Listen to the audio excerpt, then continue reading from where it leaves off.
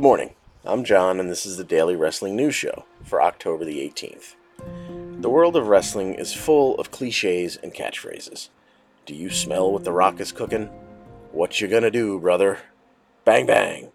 To be the man, and on and on. But what catchphrase was first uttered on this day in 1998? Hey there, if you're listening to this, then chances are you love wrestling. And if you care to continue the conversation with me, John, and other listeners of this show, then I invite you to join the Daily Wrestling News Show Facebook group. Just search for Daily Wrestling News Show or go to facebook.com/groups/wrestling news show and click join. We cannot wait to meet you there. The group is brand new, so if you're one of the first to join, don't be afraid to say hi. Now, on with the show. On October the 18th, 1998, the WWF presented the first ever Judgment Day, which was the 25th offering of the In Your House series of pay-per-views, live from the old Rosemont Horizon, a literal stone's throw from O'Hare Airport on the outskirts of Chicago, Illinois. It's another sold-out show in the Windy City, with 5 titles on the line in an 8-match main card. The show opens with Al Snow and Head taking on Mark Miro. Snow gets the win after delivering the snowplow, but the biggest story is the disappointingly small amount of styrofoam heads in attendance. Next up is a 6-man tag match. Paul Ellering and the Disciples of the Apocalypse are out first on their Titan motorcycles.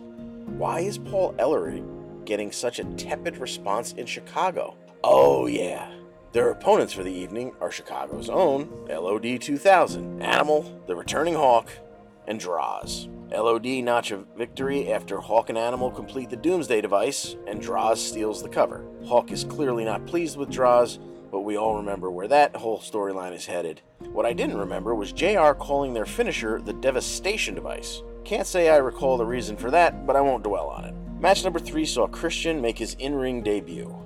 He's still Edge's brother at this point, even though he sided with Gangrel against Edge when he debuted at the Breakdown In Your House event the previous month. Christian joins that exclusive list of superstars who win a title in their first match when he counters Taka Michinoku's eponymous Michinoku driver into a Raw roll-up to take the light heavyweight championship. This man was clearly built for the WWF. Next up is Goldust taking on Val Venus. Poor Dustin Runnels. Last month I did a story that took place on the same night in 1997 where Brian Pillman came to the ring after winning the services of Goldust's wife and was treating her increasingly like a stress relief doll, changing her wardrobe, adding new piercings, alluding to having a good time with her on the road in between cities. A little more than a year later, and now his estranged wife is happily parading around with a porn star. Not since Kevin Sullivan's booking days in WCW was a real-life relationship booked to its end on TV so blatantly. Goldust gets a measure of satisfaction with a yam bag rattling low blow punt behind the referee's back and a 1-2-3 count for the win. The 5th match was a major bummer for me. Watching Chicago cheer as X-Pac takes the European Championship from D'Lo Brown, the greatest European champion of all time, ranks at the bottom of my list of favorite moments of the evening. So enough about that. Next up, the New Age Outlaws managed to escape with their tag titles yet again. I feel like that was their gimmick more than just about any other heel tag team I can recall. I barely remember their wins to get the titles, but I remember a whole bunch of creative ways they managed not to lose them. Tonight's master plan was simply Road Dogg breaking a boombox over the skull of one of the headbangers for the second time that month, giving Mosh and Thrasher a win by DQ, but assuring that the Outlaws left with the straps. Match number 7 featured new Intercontinental Champion Ken Shamrock, who had won an 8-man tournament to capture the vacated title earlier in the week on Raw, successfully defending against Mankind and his new best buddy Mr. Sacco. An interesting ending to this one. Mankind decided that he couldn't stand the pain of Shamrock's ankle lock, so he used his own mandible claw to cause himself to pass out, rather than give Shamrock the satisfaction of a tap-out. Have a nice day, Mick, you sick freak. Up next, we cut to the backstage hallway where Michael Cole and his crew are attempting to do some investigative journalism when they run into the recently returned Big Boss Man. Cole decides that discretion is the better part of valor when the new head of Mr. McMahon's personal security threatens to sodomize him with his nightstick. No Edward R. Murrow awards in Cole's future. The last match before the main event saw Mark Henry pick up a win over The Rock with a little help when D'Lo held The Rock's feet down to keep him from kicking out of Henry's splash. But this night was all about the main event. If you've been tuning into the Daily Wrestling News Show recently, you've listened as Ryan and I have taken you on a nostalgic trip to the heart of the Attitude Era and some truly timeless moments in the Austin McMahon feud. Last month, McMahon screwed Stone Cold out of the WWF title at the Breakdown in Your House event. But Vinnie Mac's plan didn't follow through and complete the idea of who the next world champ would be. So the biggest prize in WWF has been vacant for 3 weeks at this point. The plan to get the title off Austin involved The Undertaker and his brother Kane. They were successful in their task when they simultaneously chokeslammed and pinned Austin. The belief was McMahon, in his infinite wisdom, would then bestow the WWF title on whichever of the Brothers of Destruction he found most worthy. But on the Raw broadcast where that ceremony was supposed to take place, Austin bested the Detroit police and all of McMahon's security plans to get his hands on the WWF owner and lump him up good. After Austin was escorted to a local Michigan jail cell, McMahon admonished Kane and Taker for failing to protect him. Their punishment? They would have to fight each other and earn that title, rather than have it just handed to them. Even better, Austin would serve as referee and be forced to raise the hand of the new champion. Austin told McMahon in the weeks leading up to the event that he would not raise the hand of Undertaker or Kane. In fact, the only hand he would raise that night would be his own.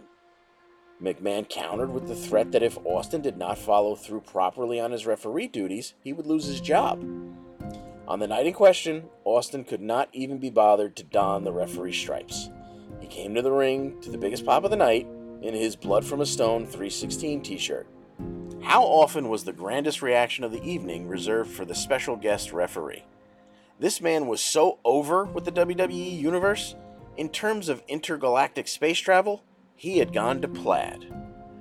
Kane and Taker did plentiful amounts of damage to one another and occasionally turns their aggression on Stone Cold in the match. When Paul Bearer inserted himself into the chaos, it appeared Kane would get the upper hand. But Bearer double-crossed his son and hit Kane across the back with a steel chair. Now, the shot barely registered in Kane's pain center, but when the big red monster walked down his daddy, the steel chair that was left on the canvas was picked up by The Undertaker and used to deliver a brain-scrambling shot to Kane's head. It should have been good for a 10 count, but referee Stone Cold refused to comply. When The Undertaker voiced his displeasure, he ate a stunner. Now with both brothers flat on their backs, a few feet apart, Stone Cold slapped the mat with both hands. 1, 2, 3.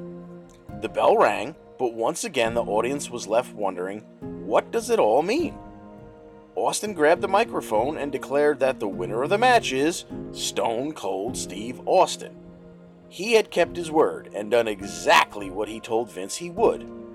Austin then got on the microphone again and challenged McMahon to show his face and follow through with his promise to serve Austin with his walking papers. When Vince didn't appear, Austin headed backstage. He checked a few of the offices just past Gorilla Position, but all he found were WWF production personnel hard at work.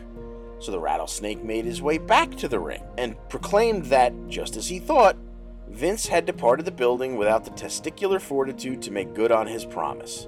Just then, Vince's voice could be heard in the arena, and the Titantron was raised to reveal Mr. McMahon seated in a wheelchair in his luxury box directly behind the Tron. As Vince tried to address Stone Cold, he was initially drowned out by a chorus of 18,000 Windy City Austin fans calling him an asshole. But the boss rode it out for a moment and hit Austin with the words, no one was counting on him having the grapefruits to deliver. Stone Cold, screw you, you're fired. And with that, a catchphrase was born.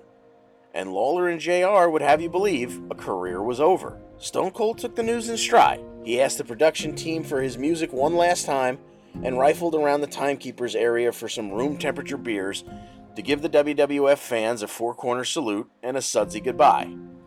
And it all happened on this day in 1998. Was Stone Cold actually fired? Of course not. Did he take some time off, get repackaged, or shift to a new feud? No. He appeared on Raw the very next night, held McMahon hostage and had him literally pissing his pants on live TV by the end of the show. Man, what a time to be a wrestling fan. This has been the Daily Wrestling News Show for October 18, 2022. We'll see you tomorrow.